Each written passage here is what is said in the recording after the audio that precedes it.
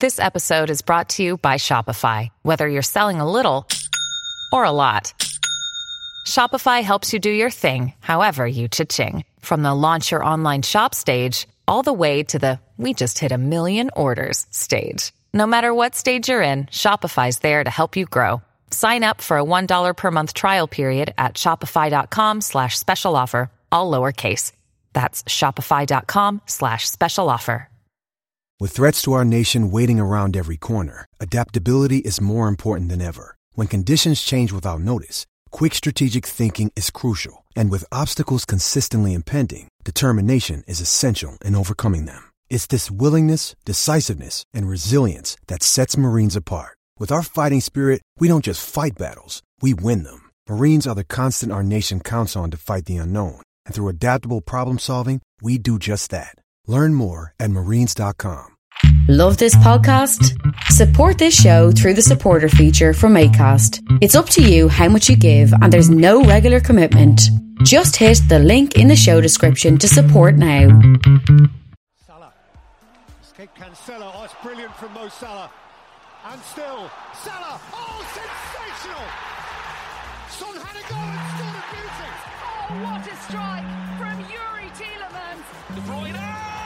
And it is Ward-Prowse. Martinelli, gorgeous. Still going up. Oh, he's done it again. And City have won the Premier League. Ladies and gentlemen, boys and girls, children of all ages, EPL Index proudly brings to you the best prediction podcast in the world, A Tad Predictable, with your host, Tariwa Chanakira, and his guest, Jake Jackman. It's game week 22, and you know what that means. It's time for another brand new episode of A Tad Predictable. Guys, I'm so excited. Bank It or Burn It is finally back. Competition for this season. It's been on hiatus throughout this season, but we're bringing it at the second half of the season. See how our respective guests and panelists do on Bank It or Burn It. We're probably going to run it for quite a while throughout the season. See who can get the top score in that one. But I'm joined by the OG King. I think you were either the first or the second person to ever play Bank It or Burn It during its inception. Jake Jackman, welcome back to the show, and how are you feeling about this season's competition? Yeah, thanks for having me back on. It's been a while, but yeah, looking forward to getting back into it. I feel like I've looked at the questions, not to spoil things, but I'm feeling confident. Interesting stuff. Yeah, it's become so competitive that people have to prepare now. At the beginning, it was sort of off the cuff, how you feel about it, but now people are quite insistent on making sure it's in the run sheet and they've got their prep work done. And of course, you guys are going to be playing for that beautiful, beautiful trophy. I'm sure the Twitter account will tweet out the trophy that you guys are playing for this year. And we'll see how you get on. We'll see how some of the new panelists that we've gotten on, how they get on with their first go rounds of Bank It or Burn It. But for those of you that are joining us this year or haven't heard of Bank It or Burn It yet, it's a game where I'm going to ask Jake 5 questions, with regards to the first 5 fixtures that we discussed today. And in those questions, it's scenarios of situations that will happen potentially during a game. If he thinks it's going to happen, he's going to shout Bank It. If he thinks it's not going to happen, he's going to shout Burn It. He's going to have 15 seconds on the clock to go through each round. So each fixture, getting through the 5 questions. And then at the end of the season, whoever gets the highest score or closest score to 25, as 25 will be the maximum. We're still yet to hit that holy grail of 25 out of 25, but the person closest to 25 will win the prize. And if we need to go to a tiebreak at the end of the season, we're well equipped for that. Seeing as in season 1, we had to go to a 50 question Bank It or Burn It due to a tiebreak.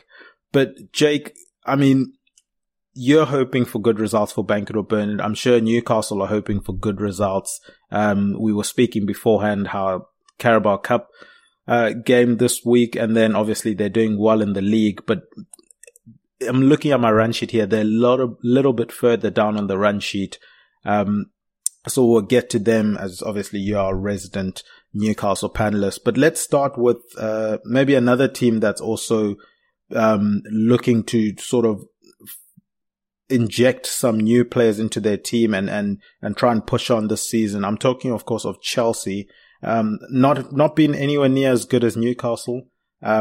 Probably, on paper, people might have switched their positions around, but I think Newcastle have started like a house on fire and have continued that form this season. And they play, and whereas Chelsea play Fulham, one of the other teams that have started the season pretty hot. How do you see Chelsea handling Fulham? I know they played them recently, but there's sort of the flip of that fixture. Yeah, this is going to be an interesting game to watch. Obviously, Fulham go into the game being higher in the league table than Chelsea, so it does add an extra dimension. Chelsea, obviously, they've spent a lot of money this month, so that might we don't know how that's going to turn out for them. Hopefully, they'll be hoping that it's the start of them climbing the league table and perhaps being contenders for the Champions League again. It looks difficult. Considering how many points they are off. I think they're 10 points off. Don't really have a game in hand over anybody. So, yeah, they're going to need, it's not just the points gap for Chelsea, it's the number of teams. They're 10 points off Newcastle and Manchester United. And yeah, maybe they can make up those 10 points on them. But then if they do that, they've got to hope that they make up the goal difference on Liverpool and perform better than Liverpool. They also have to hope that they outperform Tottenham. And that for Brighton, Fulham, Brentford. So it's the amount of teams more than it is the actual points that I think is why Chelsea won't finish in the top four. Fulham I've been impressed with. I do think they've run a little bit hot this year in terms of results. They've sort of been lucky not to concede as many as they have. I think Leno's been really good. And they do seem to take their chances, and at some point that's going to stop happening. Been a few wonder goals from Pereira and Willian. So yeah, it's going to be. I think I'm going to go for a score draw on this one. I reckon 1-1. I've yet to see anything from Chelsea to make me really believe in them. And with Fulham, yeah, I think they're a tough game. They played well against Tottenham a couple of weeks ago, and just couldn't get the goal that they needed. So yeah, I think I'm going to go 1-1 on this one. Yeah, that makes sense. And obviously, as you mentioned, it's one of those games where, from Chelsea's perspective, it's probably a bit too early for their new signing to sort of make an impact. Certainly from a chemistry perspective, maybe they might make an impact off the bench or something like that. But it's going to take a while for them to bed in everyone and get them all playing the way Potter wants them to play. Fulham, you mentioned they've been tough to beat this season. They obviously beat Chelsea, I think it was the 12th of January. So they've beaten them this month already, a 2-1 win there. But, Chelsea being at home, they'll want to obviously avenge that loss. I think I'm going to be in harmony with you with the 1-1 draw in this one. I think they're going to be few and far between in terms of chances. I think Fulham will try and make it a midfield game and a combative midfield game, because that's probably the weakness at the moment for Chelsea, amongst other things, I guess. But yeah, should be an interesting game. Chelsea, I'm sure, will be hoping maybe for more impact off the bench and counting on a stronger bench than Fulham have. But I think Fulham have enough to sort of come away with a draw from Stamford Bridge, would be a great result for them as they continue to do well in the league. But no team is doing as well as Arsenal. They will be traveling to Everton. Now, the weird thing with Everton is they seem to be delaying announcements of late. The sacking of Lampard sort of was known before they actually announced it. It seems like their new manager coming in is known, and they still haven't announced the new manager yet. Are you expecting a reaction from Everton in this game against Arsenal? And I guess for Arsenal, is it just business as usual, or sort of slightly annoyed that Everton didn't wait one more week before firing Frank Lampard? Yeah, it's a slightly more difficult game to call. I think the new manager bounce is a little bit overrated. I don't think it often happens as often as people think. But if there's a manager that will get one, it's Sean Dyche. Just he's going to come in and just demand, to start off with, just demand that they work hard and leave everything out there, and that will just make them a difficult team to play against. Sometimes work rate in itself can be such a dangerous thing to be against. And yeah, the crowd will be behind him. It'll be a positive atmosphere at Goodison, I reckon. So yeah, it's going to be a slightly tough game for Arsenal. All that being said, I just think Arsenal are on such a tear at the moment. Even last week against City in the Cup, they rested a few more players than City did, and they were probably the better team over the course of the game. They did go out, but they can take a lot of positives out of that performance. And yeah, I think they'll go to Everton and win. I think Everton will score. I think Everton will have an uplift in performance, something that the fans and the players can really grip onto. But I think they're just unfortunate they're playing Arsenal in that first game. If they're playing the team slightly further down the table, they'd have a good chance, I think. But yeah, I think I'm going to go for an Arsenal win. I'll say 3-1, but with the third goal sort of coming very late on as Everton are pushing for an equaliser. So yeah, I think it's 3-1 Arsenal, but I think it's going to be a really good game, and I think Everton fans will leave feeling a lot more positive about their season. And yeah, I don't know if I think they'll fail, but I definitely think it's the best appointment they could have made. Yeah, I echo that in terms of an appointment. I was listening to a Sean Dyche interview, which I think has been doing the rounds recently, where he's talking about how he's been pigeonholed as, you know, the 4-4-2 old English style football type manager, whereas that he doesn't really see himself as that. It's more what he demands from his teams. You know, he demands effort. He demands a certain level of heart, determination, tactical awareness. And then based on those things and what the team has, the type of players they have, the tactical intelligence that they have, that's how he then formulates the formation, so to speak, and how they're going to play. But in terms of the intangibles, he kind of expects the same thing from all of his teams. And Everton, especially with the way that they've been built up in recent years, at the very least, if you're going to play for Everton, at least show some heart. And that's probably why a lot of the fans liked the team under Lampard, because it seemed like there was that spirit of never die, of always trying to fight for results.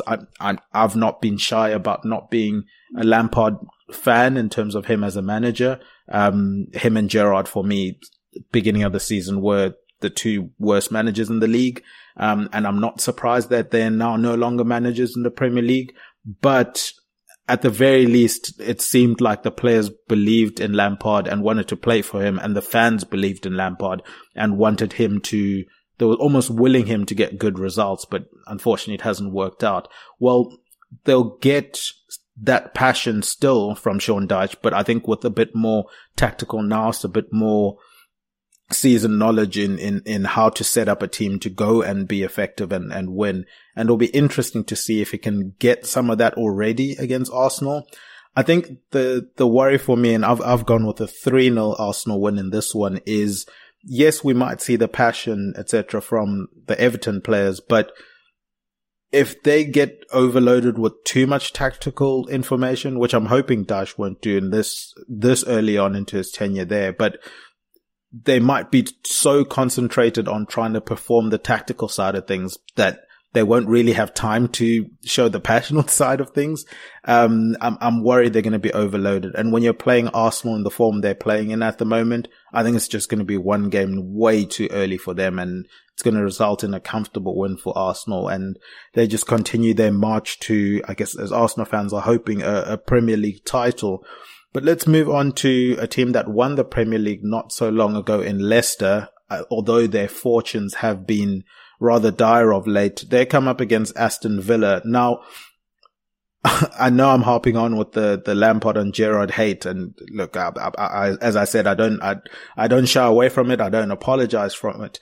But Aston Villa somehow became the unofficial team of the podcast this year, like the week after Gerrard got fired. I don't know if that was a coincidence or not. But yeah, so Aston Villa, the team of the podcast for this season, looking decent under Unai Emery. He's certainly one of those managers where maybe if you want to add that whole new manager bounce tag to, it seems like he's had an impact at Aston Villa. How do they fare against the Leicester side that's kind of been yo-yoing this season? Yeah, I've been impressed with Aston Villa this year. I think they've, as long as Unai Emery's been there, I've been impressed with them. I think they've been playing decent football. I think he's obviously a coach that can get them well organised. You can see the difference in sort of their patterns of play since Gerrard left. They've got 3 wins in their last 5 games, so that they're in good form. Currently just outside the top 10. So that would probably be their aim for the season, is to get into that top 10 and consolidate there, because their owners have got real ambitions to try and push on and compete with sort of the top 6 and 7. So I think, considering where they were, that they'll be looking to get into that top 10, and only 1 point behind Chelsea at the moment, 1 point behind Liverpool. So yeah, they're really in touching distance. So if you talk about Chelsea and Liverpool still having a chance of getting into that sort of top 6, then you'd have to say Villa have got a chance. Although you might just worry about the consistency as they go on. But yeah, they're in good form. I think Leicester really haven't been very good since the break. They've been losing a lot of games. They're just not looking quite themselves. Getting a couple of wins in the FA Cup recently will have boosted morale, but still yet to really see them get back underway since the World Cup. You'd have to favour Villa in this one. I think at home they're going to be quite strong under Emery. They've had a couple of weeks off without any cup matches, so that can only hold them in good stead. 2 weeks on the training ground with Emery is definitely going to benefit a lot of those players. We should see their structure improve.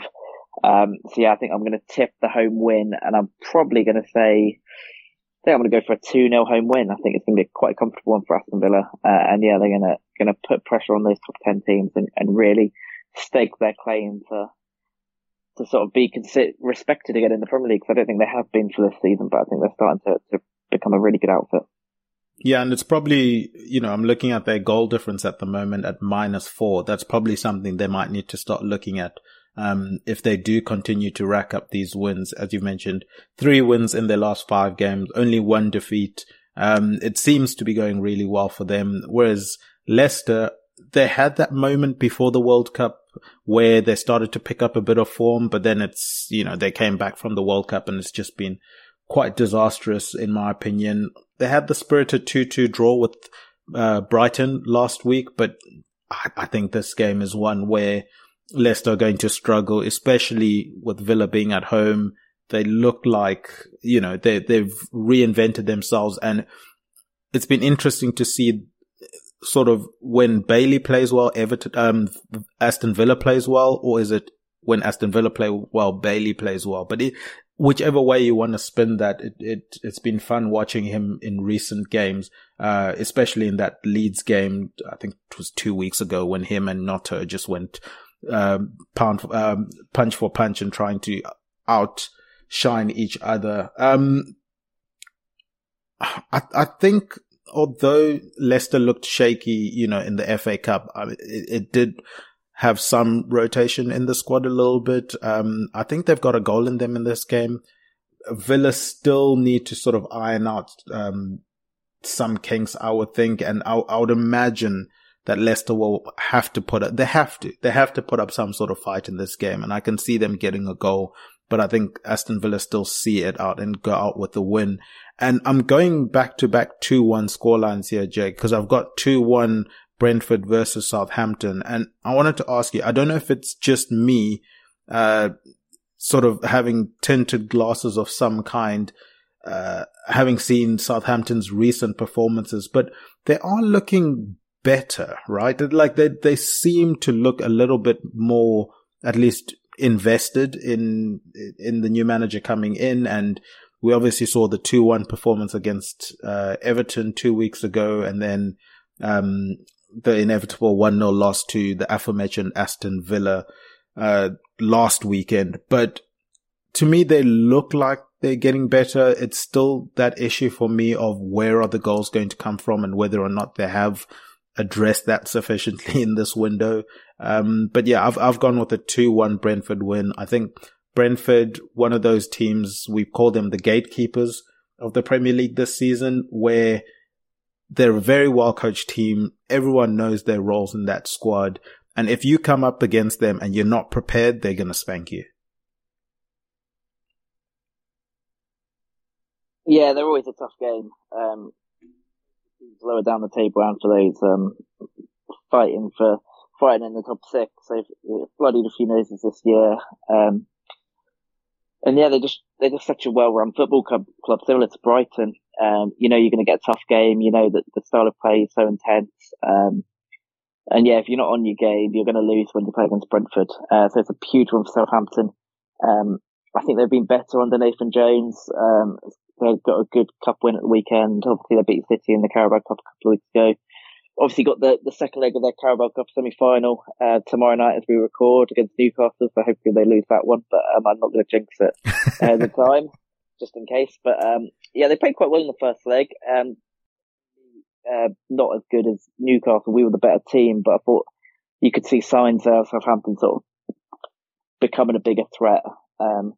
They just looked a little bit more confident, were a little bit more progressive than they were in the league fixture when we played them a couple of months earlier. So yeah, there's definitely good signs there. There is just maybe a lack of quality up front. I think that Orsic, who they've signed, we've seen him do quite well in European competition, sometimes for Croatia, but he doesn't look like he's quite good at it in the Premier League. Adam Armstrong and Che Adams, neither of them look like they're going to get a regular stream of Premier League goals. They'll be hoping that they sign somebody before the deadline, but we can't predict that at this point. So, yeah, it's a difficult one. They've done so well in the cup competitions. You just have to hope that will transition into the league campaign, because they are still bottom of the league, and they really do need points sooner rather than later. Brentford, I think, will want to get their points as quickly as possible because there's still the uncertainty over Ivan Toney with his gambling offences.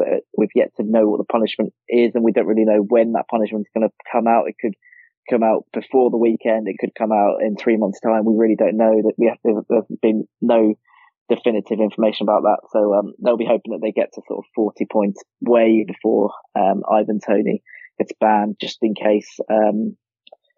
You know, but he does get banned, because they will be a worse team without him. But I think it's going to be a really good game to watch. I think there's going to be goals in it. I think Southampton are now going to approach every game sort of with confidence. We saw them get a couple of wins before the obviously we got the win at Everton, so they'll have a little bit of confidence. I'm going to say, I think I want to go 2-2, but I think it's going to be a really good game. I just think that Brentford are going to be too good for Southampton to win, but I think Southampton are going to cause some problems. And yeah, I think a draw might be a good result for Southampton, and Brentford might see it as a positive one. So yeah, I think I'm going to go 2-2 draw, but I think this one's going to be a really good game to watch. If it turns out 2-2, that would be a fantastic game to watch. And, you know, it's one of those games this weekend that you look at and you're thinking, oh, it's at 3:00. I'm not sure whether I'm going to be able to watch it. We've seen the clamping down from the Premier League and other sports entities with regards to some of these non-televised games.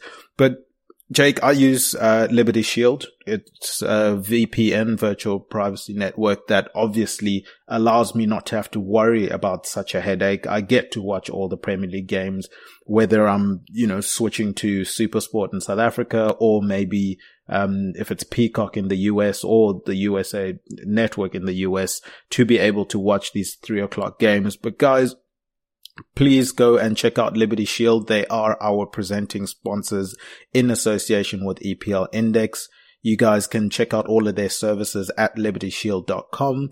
and you can save with the coupon code EPL25. You get 25% off of your routers or the software VPN, and that software VPN downloads straight onto your devices.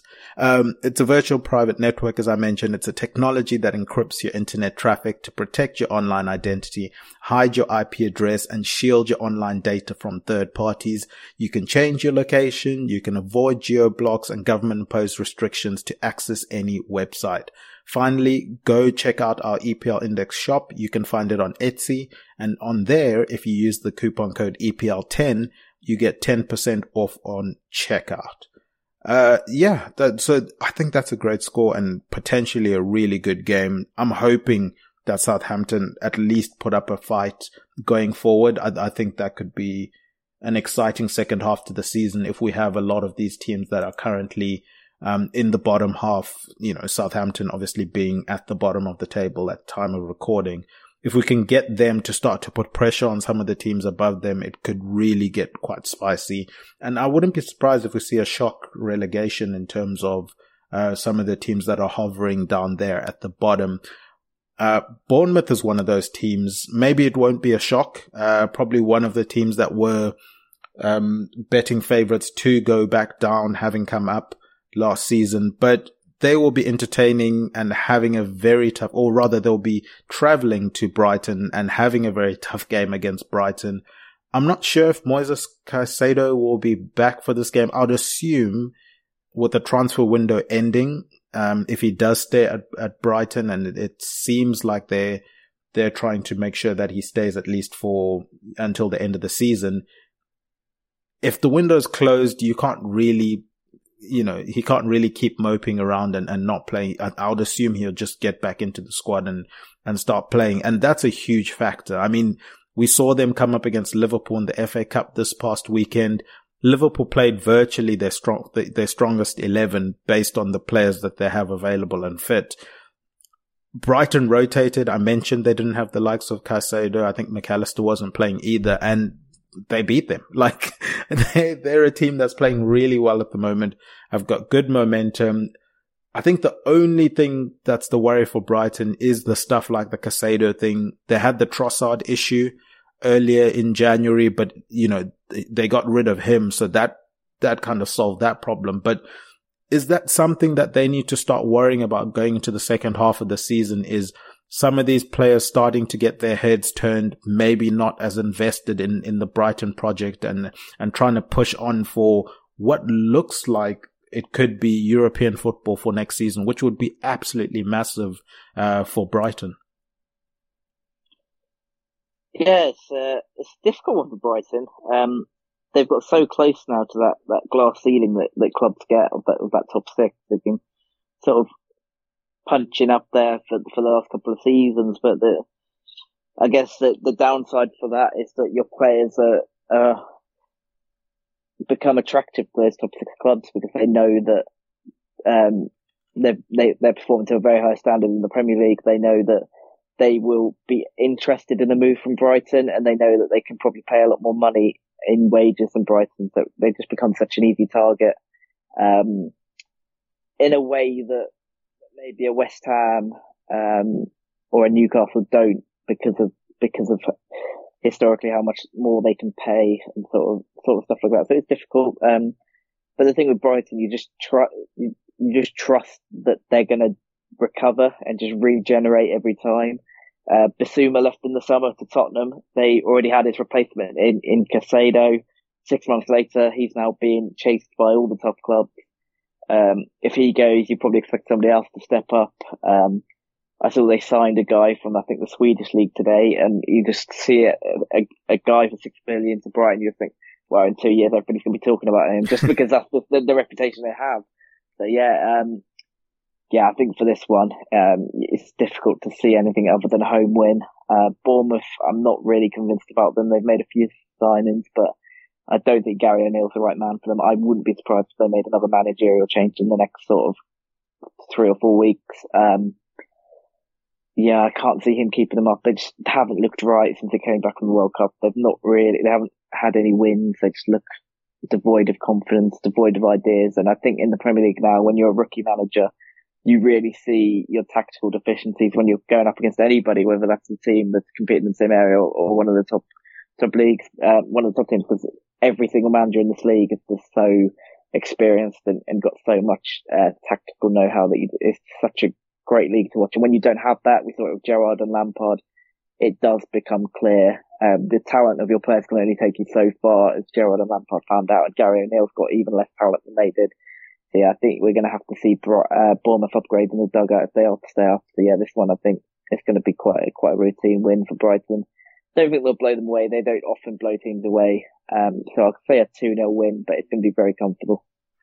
I've got 2-0 here as well, and maybe this is a good sign in sort of bringing the harmonious vibes here, because we've reached that time of the podcast, Jake, where it is bank it or burn it. And as much as it is you dusting off, the predictions, I also need to dust off the predictions for bank it or burn it, as I haven't hosted it in so long now, it feels. But before we get to that, we will go to a quick break and we will be right back with our guest for bank it or burn it.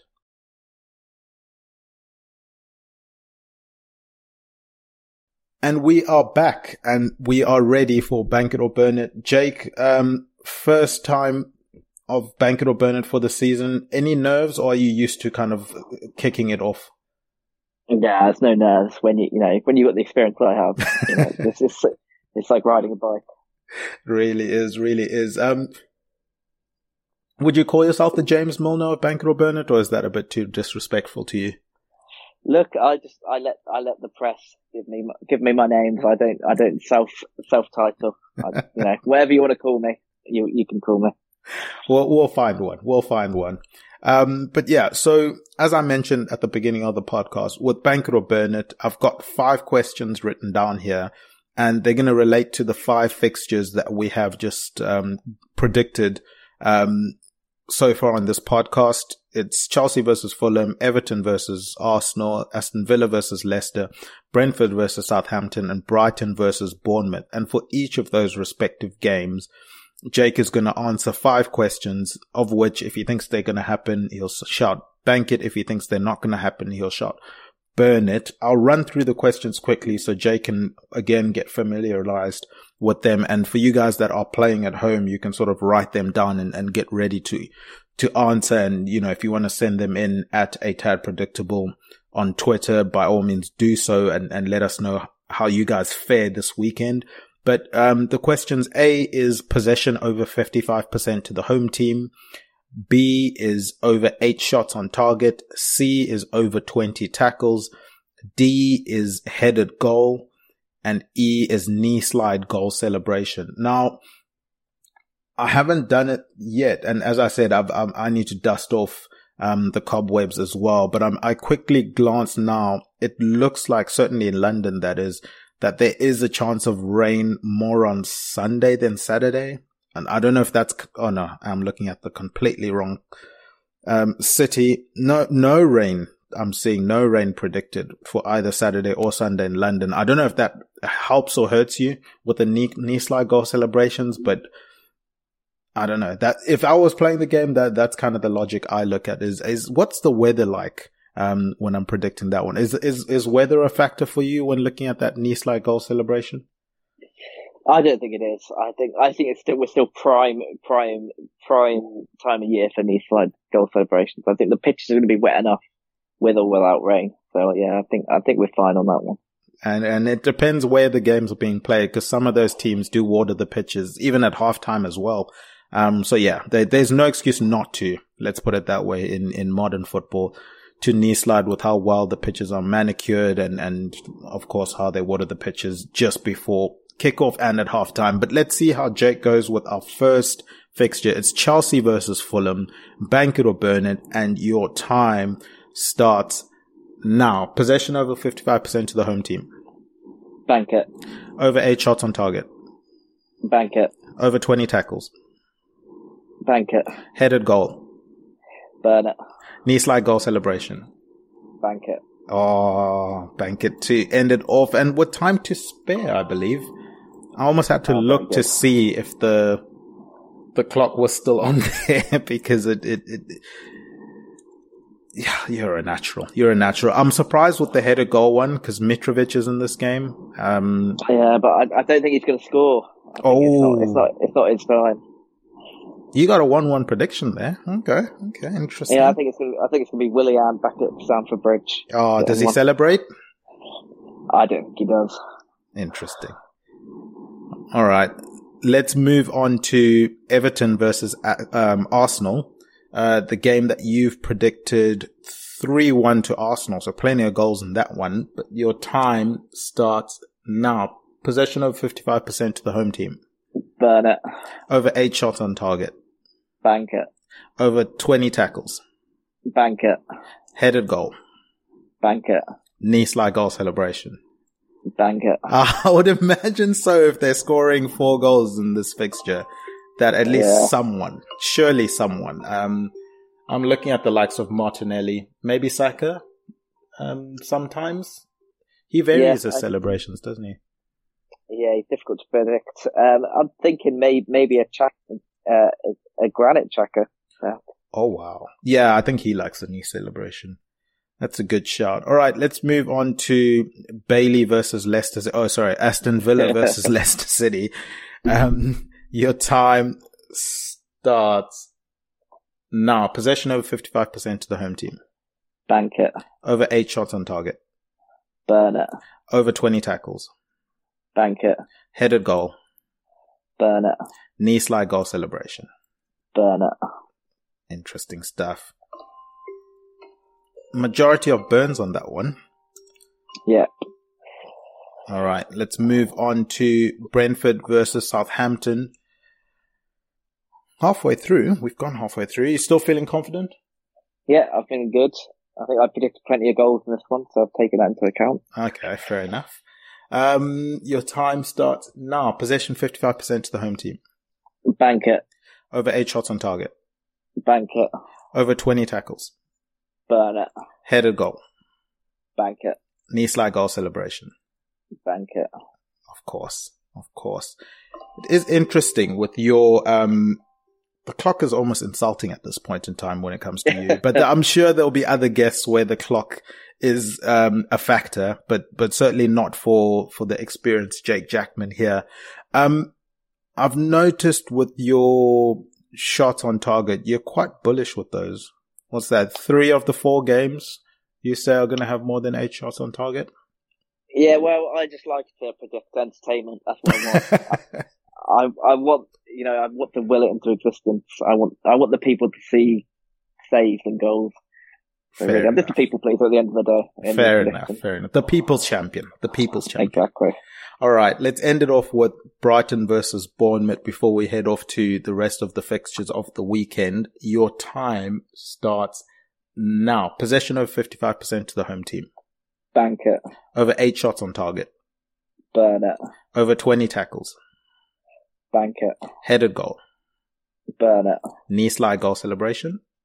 Bank it. To end off the show with that one, well, the bank it or burn it segment of the show, should I rather say. I think well played.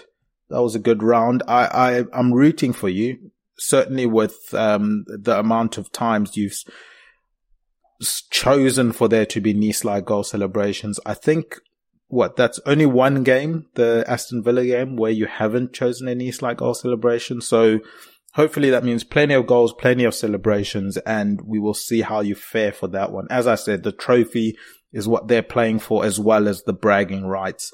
But let's move on to a team that's hoping to sort of bring back bragging rights and to bring back trophies in Man United. They're still in all cup competitions, if I'm not mistaken. But the league, as we all know, is bread and butter for Man United. It's the one that they sort of need to win again after such a long time and not winning it, relatively speaking, for Man United, that is. Are they still in the title race for you, first and foremost? And then how do you see them faring against the Crystal Palace side, who I'm always kind of impressed by Crystal Palace's play, but it doesn't always result in them getting wins or, I suppose, draws from losing situations. But it's only one win in their last 5 games, and for the first time in a long time, I think that's kind of justified looking at some of those games. I thought, they didn't play well against Tottenham. The Man United game, Man United could have run away with that one. The Newcastle game, I thought Newcastle had more than enough chances to go and win that game. And then that win that they got came against a Bournemouth side who we've seen haven't been playing well of late. So I've been kind of disappointed by Crystal Palace. I don't know if that's harsh to say, but looking at the form of the two teams, I can't see anything other than a 2-1 Man United win here. As I mentioned, they played each other 1-1 draw at Selhurst Park a couple of weeks back. But how do you see this one going? And do you see Man United continuing this charge up the table to hopefully try and challenge the likes of Arsenal and Man City? I'm not forgetting Newcastle in that, of course. I think it's too much to expect them to be in the title race. If Arsenal weren't in the league, then you'd probably say they would be. But yeah, Arsenal are just too far clear. I think the only team that can catch them is Manchester City. Especially if Arsenal haven't played a game more than the three teams below them. A game less even. So even if Man United, win here, if Arsenal win and then win their game at hand, the gap goes to 14 points. I think that's too many at this point of the season. So I think Manchester United's focus is probably to try and get as high. They'll be thinking about the title, but realistically, they'll be hoping to really consolidate themselves in that top four and get into third, maybe second, and see that as a good year. They have been very good recently, but my concern with Manchester United at the moment, I just don't seem to have that many goals from their team. It all seems to be sort of 1-0, 2-0, 2-1. They don't seem to be blowing teams away enough because I just don't think they have the goals in that team. They've got Rashford who's on flames at the moment, but the moment he stops scoring, who else is going to score the goals? Bruno Fernandes doesn't score as many as he did. Anthony doesn't look like he's going to score many. Weghorst, he's looked to cases to come in. He's definitely added something, sort of a target man for those attacking players to play off, but he's not going to score loads. Martial, he hasn't scored. He hasn't been prolific for 2-3 years now. I just don't think they have loads of goals in that team. And if Rashford does hit a streak where he goes 2 or 3 without a goal, are they going to have the goals to blow teams away? I think they're lucky in that this fixtures at home. I think home fixtures against teams in the bottom half of the table seem to be Manchester United's bread and butter and have been under so many managers. So I expect them to win. I don't think it's going to be by many. I think Palace have shown in the last couple of games that they can defend quite well. They defended quite well against Manchester United. They defended quite well against Newcastle. Perhaps fortunate to get points from both of those games, but I think Vieira has seen the fixture list coming up. They've got a really tough run of fixtures. I think he just wants them to be solid and hope that they've got enough to get someone on the break. Zaha obviously is a miss. But yeah, I think it's going to be a tight Manchester United win. It might even be 1-0. I think I want to take 1-0. I just don't see there being that many goals in this Manchester United attack going forward. And I think they've got a really busy period. In February, I think they could play up to like 6 or 7 games, including the Carabao Cup final. They've got 2 games against Barcelona.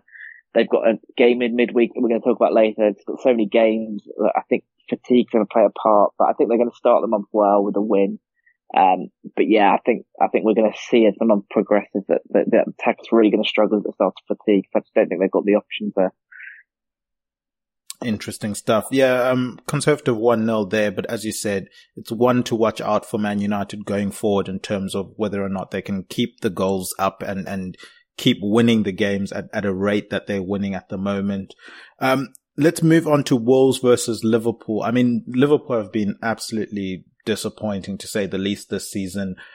I don't think it's surprising. I found it weird, the narrative that's been created that this is sort of a surprise with the way Liverpool have played this season. 1, because of the injuries that they have suffered, but 2, because they've not addressed their midfield for years now.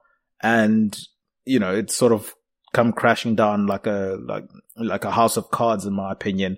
But if they had maybe the likes of Jota and Diaz, it might paper over the cracks, but I still think they would have been having the type of issues that they've been having this season, where their midfield just doesn't have the legs to keep up with most of the teams in the Premier League.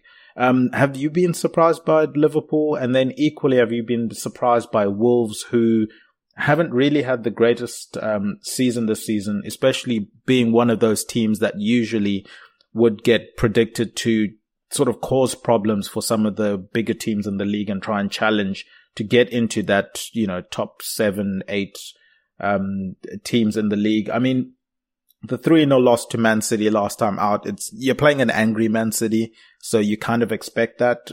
But they had that spirited 1-0 win against West Ham and the 1-1 draw before that.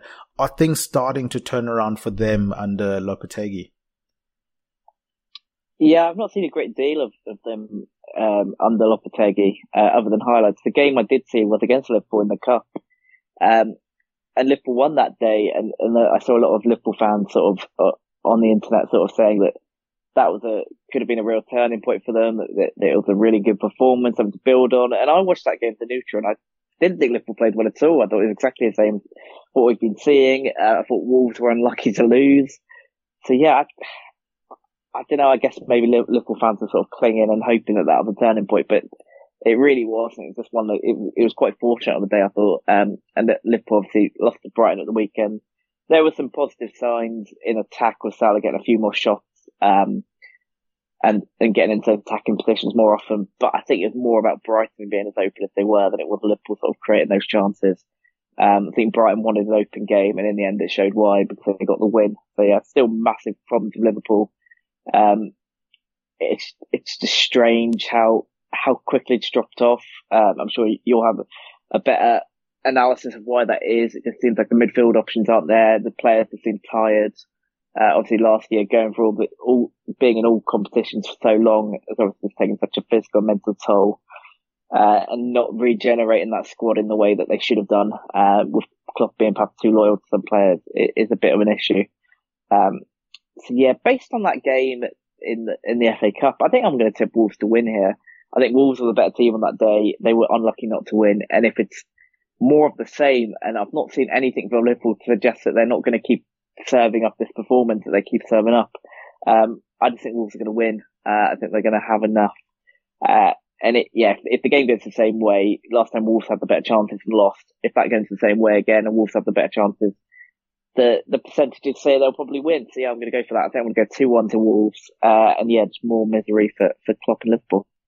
Yeah, I think there's an element of arrogance and denial with Liverpool at the moment. The arrogance that, it's going to fix itself. Like we're going to turn this around without any evidence to show that that's going to happen. And I've seen a lot of Liverpool fans compare the situation to, I think it was 2021 season when Liverpool had that centre back crisis, and they're saying, look how Liverpool turned that around. But Liverpool were top 4 by Christmas in that season when they did have those injuries. So it's a lot different to where they are now, just about being in the top half of the league at the moment.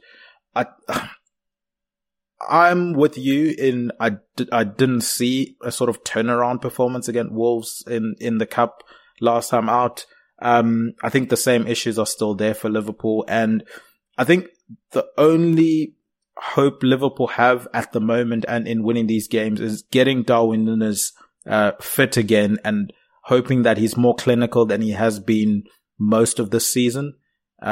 Because he does create a lot of chaos. He does help the side create a lot of chances, and whether or not he's finishing those, it sort of seems like he's going to get a spell at some point this season where he's scoring 1 or 2 goals a game for, 4 or 5 games in a row. And when that happens, whether it happens now or, a bit later on, it seems like it could happen. But other than that, I'm not seeing a spark in Liverpool. I'm also not seeing, I don't want to say that the players don't care, but the players don't have the intensity of we need to win every game.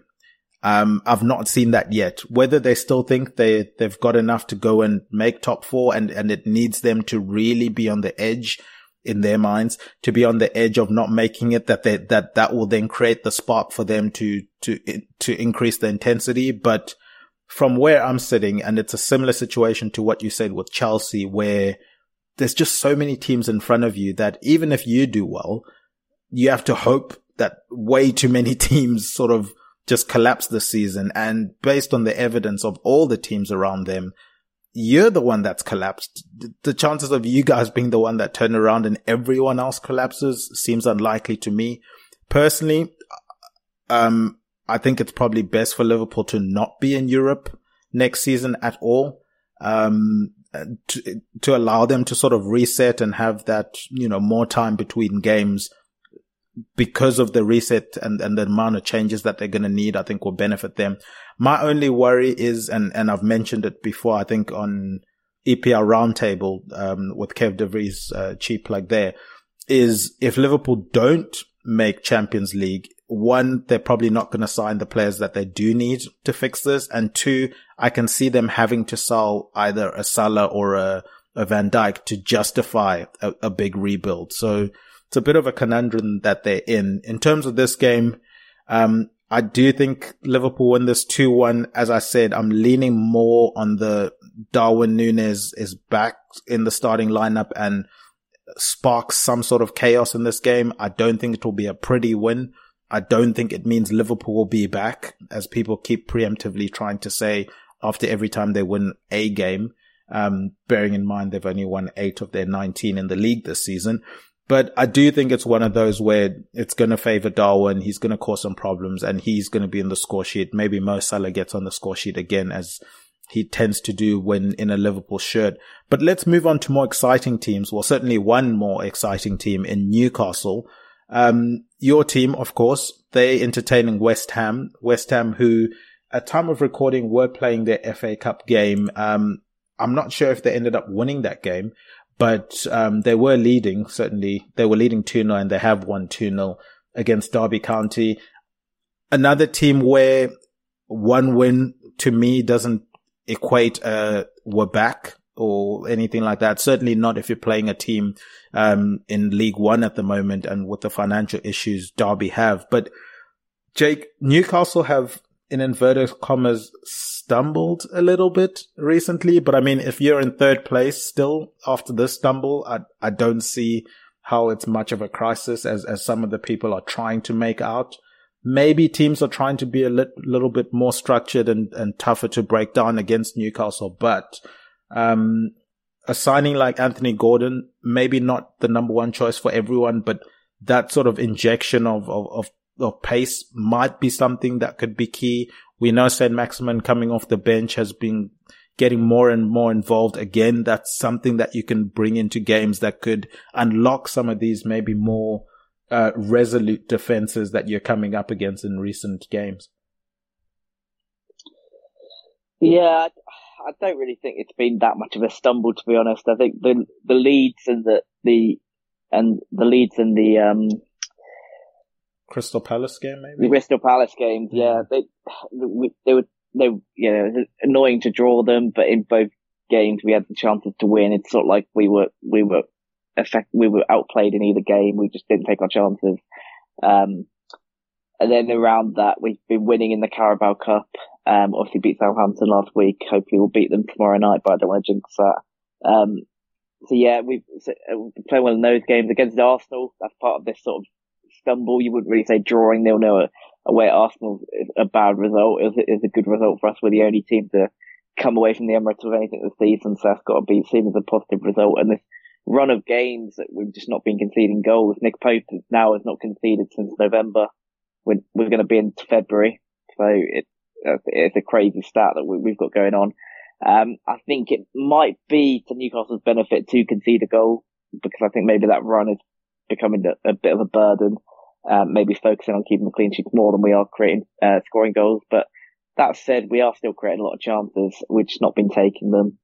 I think at home we'll win this weekend against West Ham. I think West Ham are sort of in that weird zone with Moyes where he's been picking up a couple of results, but that the overwhelming opinion is that he needs to go for West Ham to push on.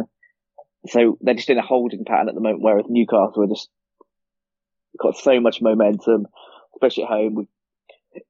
We've got brought a new signing in Gordon, who Eddie Howe obviously rates very highly, so hopefully that he'll bring something to the team. Don't think he'll start this one, but I think he'll probably play some part.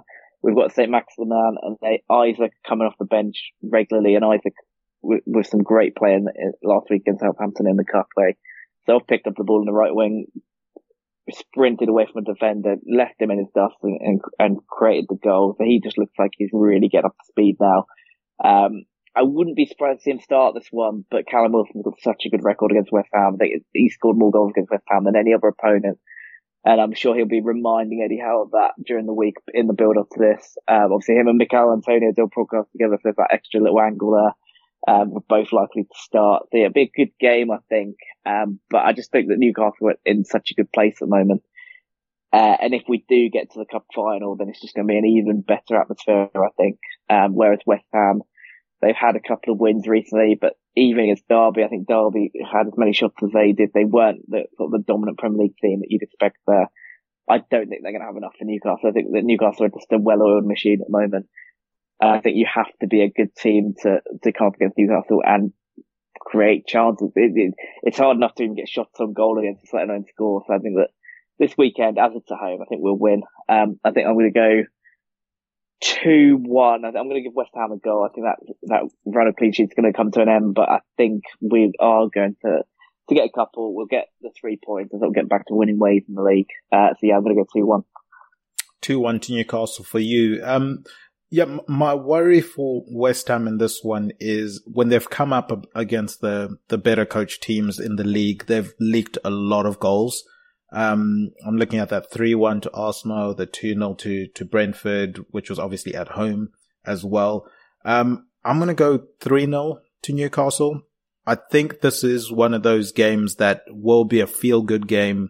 As you said, not wanting to jinx them, for your sake, in the League Cup, but they fared pretty well in the first leg. And if that continues, if that performance is the same in the second leg, then it will be quite a joyous stadium at St. James's Park. And I think the players will want to put on a performance, for the fans. And I think West Ham are just not playing well at the moment. Yes, they beat Derby, but they could have easily have, been caused a lot more problems in that game if Derby were a bit more clinical with some of the situations that they arrived in. So yeah, I think a 3-0 comfortable win for Newcastle.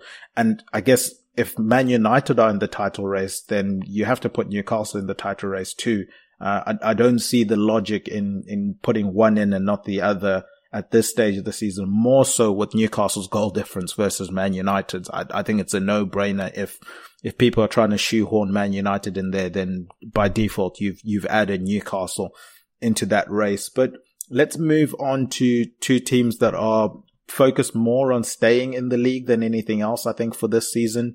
It's Nottingham Forest versus Leeds United. Now, based on Nottingham Forest's form in recent weeks, I think this could be an interesting game because Leeds, I think, have played well in games of late. They just haven't had that firepower up front. And I suppose one of the benefits of having an FA Cup game, where it's a weekend game, you've had a week to prepare, you've got a week to prepare for your next Premier League game, is Leeds could play quite a strong team in there in that game and get some of their players to get goals. And they certainly did that in the FA Cup. They will be hoping that fixed some of their gun shy, situations in games of late. But coming up against a revived Nottingham Forest, it seems, could this be low-key a sneaky game of the weekend?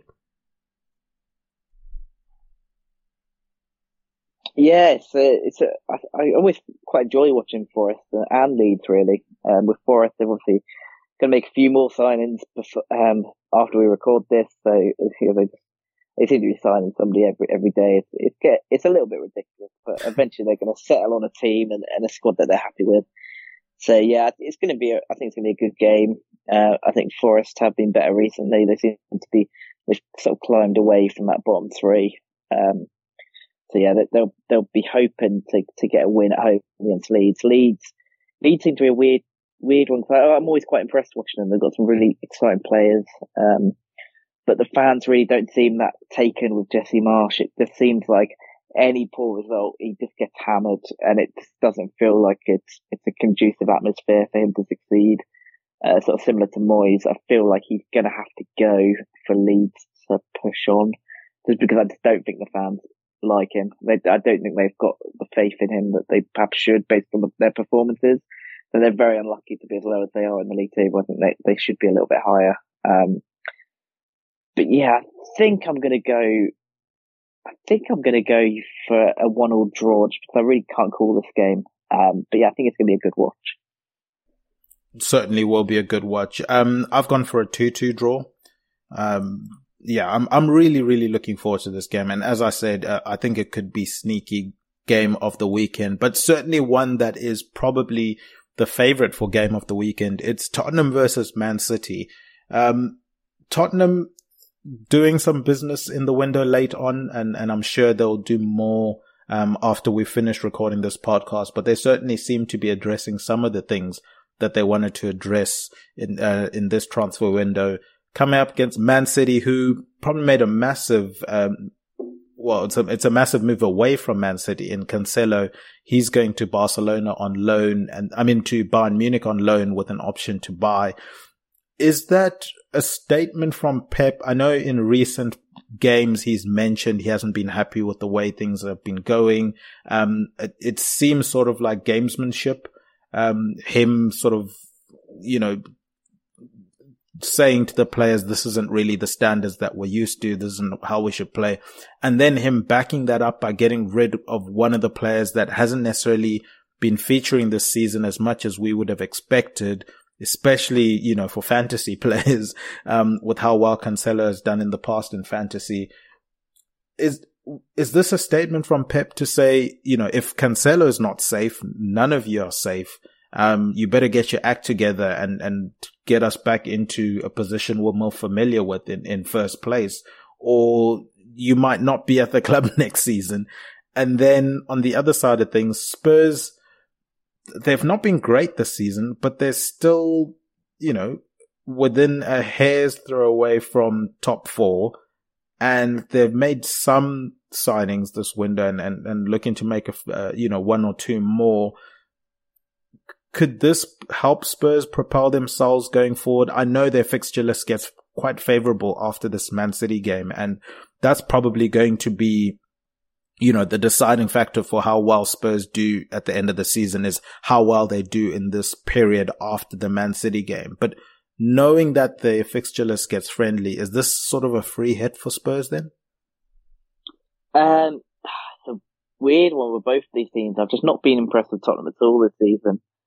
Sort of similar to Liverpool, you just get the same performance from them every week, and they're just beatable every week. But the difference between them and Liverpool is that Liverpool don't have Harry Kane up front, and Harry Kane just seems to want to propel Tottenham to the top 4 on his own.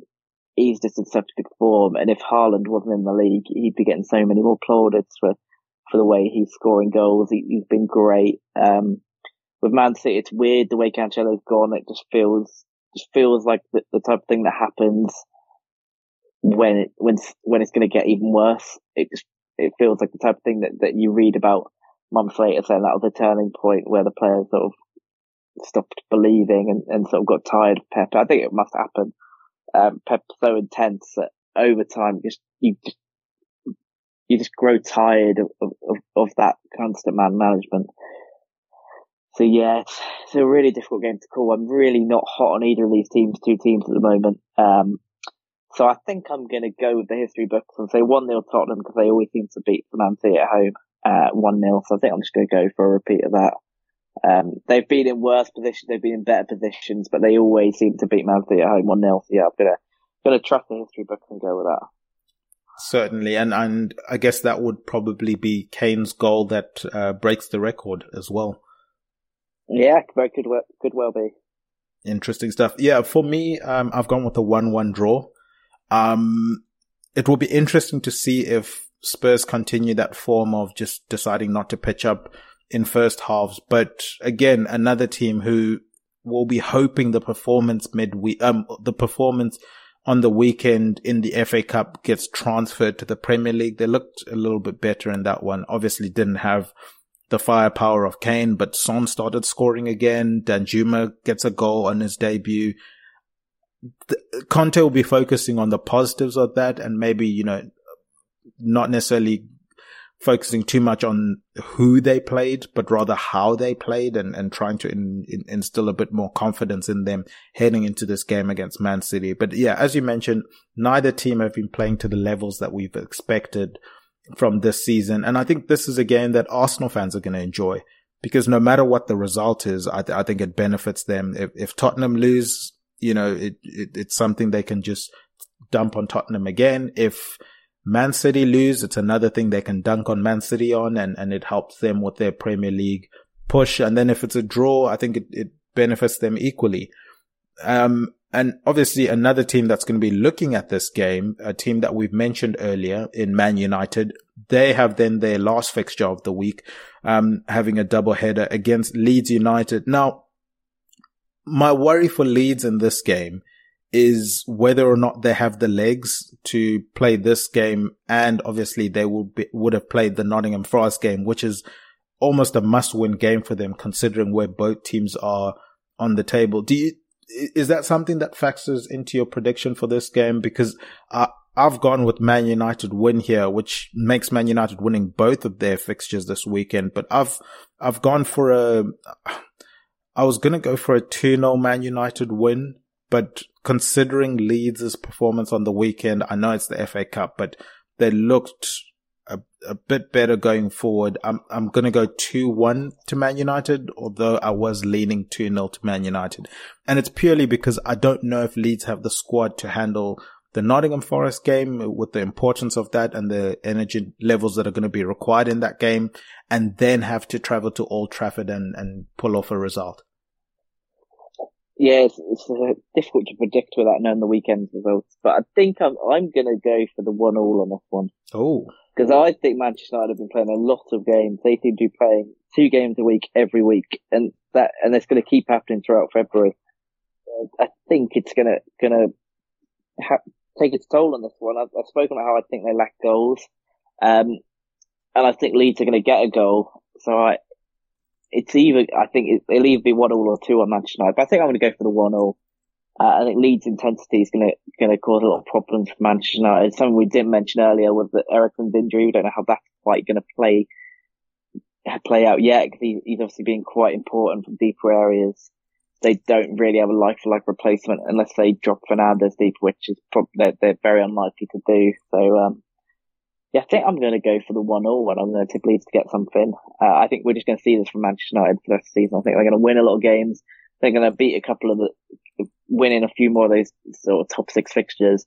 But I think we're going to see them drop 3 points like they did to Palace, just because they don't have the goals in their team. And I think I'm going to call that one for this game. So yeah, I'm going to tip the 1-0. 1-0 draw there. And I think an interesting thing as well, in terms, you mentioned that, United might pick up the points more so in the top 6, or maybe traditional top 6 and in top 7 type teams.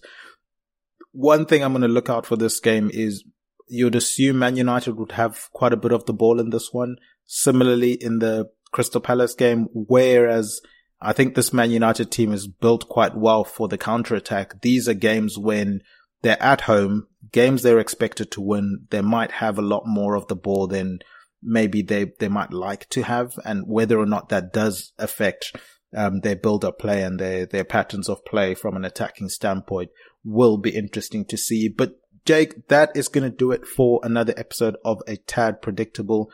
Do you have anything you want to plug, put over, or promote before we wrap up?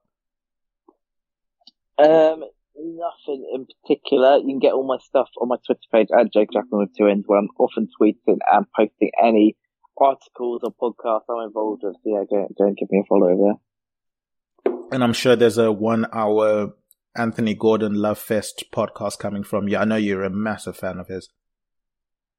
Yeah, maybe we'll hold off on that one.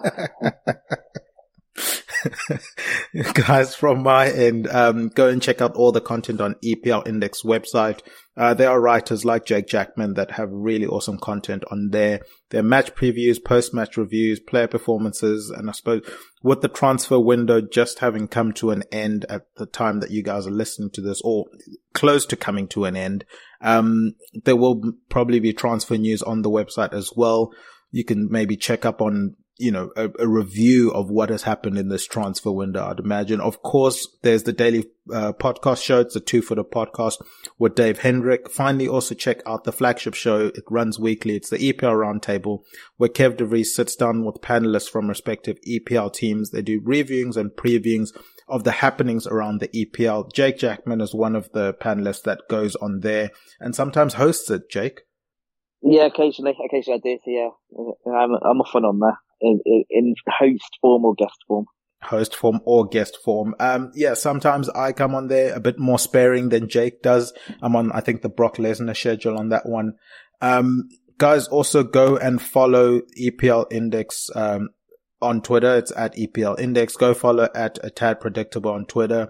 Go and subscribe to EPL Index on your podcast channel and your podcast providers. Give us 5 stars, write positive comments. That stuff really, really goes a long way.